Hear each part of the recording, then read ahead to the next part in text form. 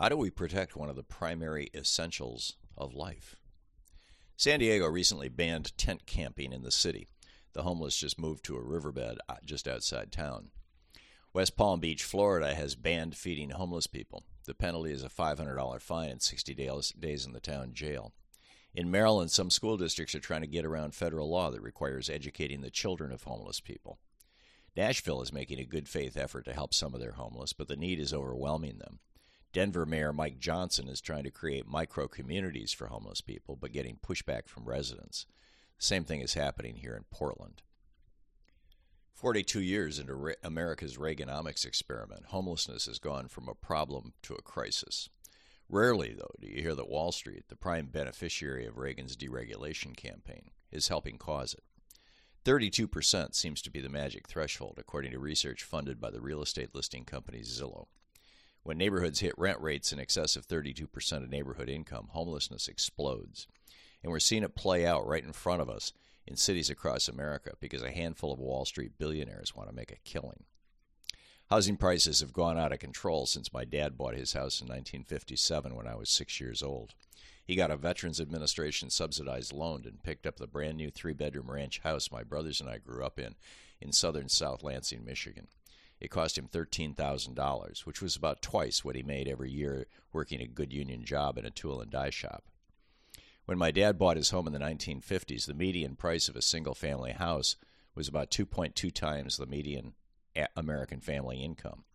Today, the Fed says the median house sells for $374,900, while the median American income is $35,805, a ratio of more than 10 to 1 between housing costs and annual income.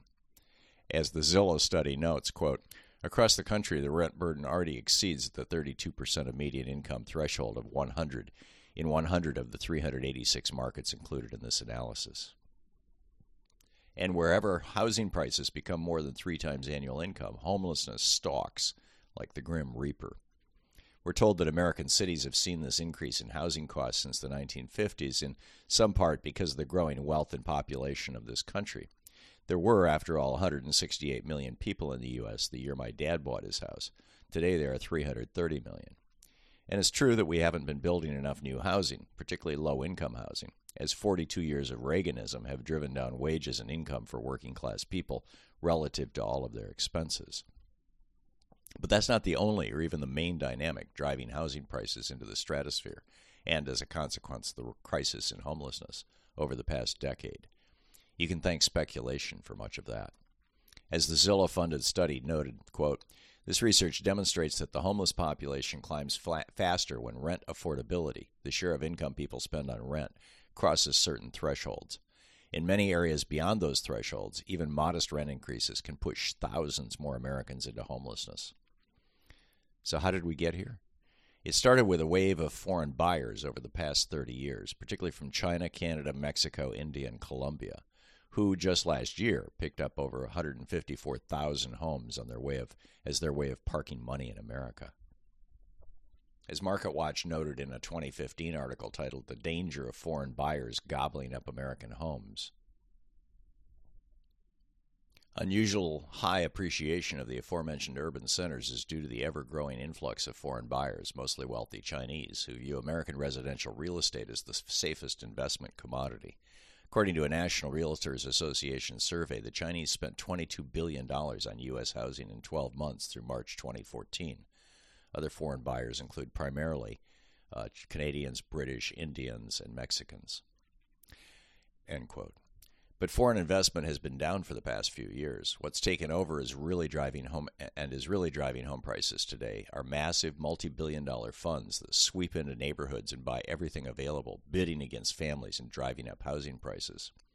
As noted in a Wall Street Journal article titled "Meet Your New Landlord, Wall Street," in just one suburb, Spring Hill of Nashville, quote, in all of Spring Hill, 4 firms own nearly 700 houses, which amounts to about 5% of all the houses in town. This is the tiniest tip of the iceberg. On the first Tuesday of each month, notes the Journal article about a similar phenomena in Atlanta, investors toted duffels stuffed with millions of dollars in cashier's checks made out in various denominations so they wouldn't have to interrupt their buying spree with trips to the bank. The same thing is happening in cities and suburbs all across America. The investment Goliaths use fine-tuned computer algorithms to sniff out houses they can turn into rental properties, making overmarket and unbeatable cash bids, often within minutes of a house hitting the market. After stripping neighborhoods of homes families can buy, they then begin raising rents as high as the market will bear. In the Nashville suburb of Spring Hill, the vice mayor, Bruce Hull, told the Journal you used to be able to rent a 3-bedroom, 2-bath house for $1,000 a month. Today, the Journal notes, quote, the average rent for 148 single-family homes in Spring Hill owned by the Big Four Wall Street investor landlords is about $1,773 a month. Ryan December, in his book Underwater, How Our American Dream of Home Ownership Became a Nightmare, describes the story of a family trying to buy a home in Phoenix. Every time they entered a bid, they were outbid instantly, the price rising over and over, until finally the family's father threw in the towel. Jacob was bewildered, writes December. Who was this aggressive bidder? Turns out it was Blackstone Group, now the world's largest real estate investor. At the time, they were buying $150 million worth of American houses every week, trying to spend over $10 billion. And that's just a drop in the overall bucket. In 2018, corporations bought 1 out of every 10 homes sold in America, according to December, noting that, quote, between 2006 and 2016, when the home ownership rate fell to its lowest level in 50 years, the number of renters grew by about a quarter. This all really took off around a decade ago when Morgan Stanley published a 2011 report titled The Rentership Society, arguing that snapping up houses and renting them back to people who otherwise would have wanted to buy them could be the newest and hottest investment opportunity for Wall Street's billionaires and their funds. Turns out Morgan Stanley was right. Warren Buffett, KKR, and the Carlyle Group have all jumped into residential real estate, along with hundreds of smaller investment groups.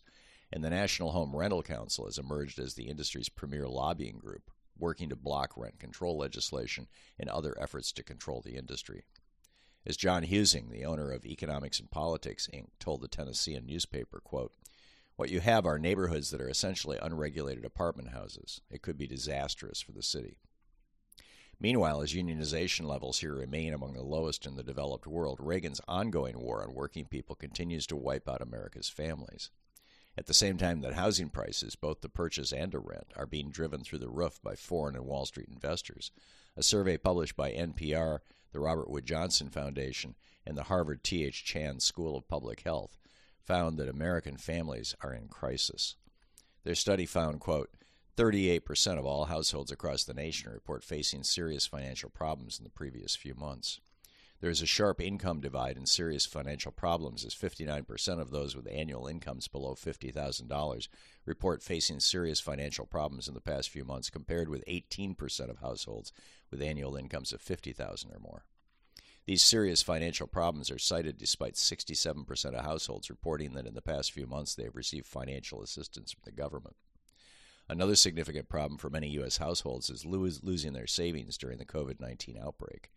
19% of U.S. households report losing all of their savings during the COVID-19 outbreak and not currently having any savings to fall back on. At the time the Centers for Disease Control and Prevention's eviction ban expired, 27% of renters nationally reported serious problems paying their rent in the past few months. These are not separate issues, and they are driving an explosion in homelessness. The Zillow study found, quote, communities where people spend more than 32% of their income on rent can expect a rapid rise in homelessness. Income growth has not kept pace with rents, leading to an affordability crunch with cascading effects that, for people on the bottom economic rung, increases the risk of homelessness. The areas that are most vulnerable to rising rents, unaffordability, and poverty hold 15% of the U.S. population and 47% of people experiencing homelessness. The Zillow study makes grim reading, and it's worth checking out. In community after community, when rent prices exceed 32% of median home income, homelessness explodes. It's measurable, predictable, and is destroying what's left of the American working class, particularly minorities. The loss of affordable homes also locks otherwise middle-class families out of the traditional way wealth is accumulated, through home ownership. Over 61% of all American middle-income family wealth is their home's equity. And as families are priced out of ownership and forced to rent, they become more vulnerable to long-term economic struggles and homelessness. Housing is one of the primary essentials of life. Nobody in America should be without it.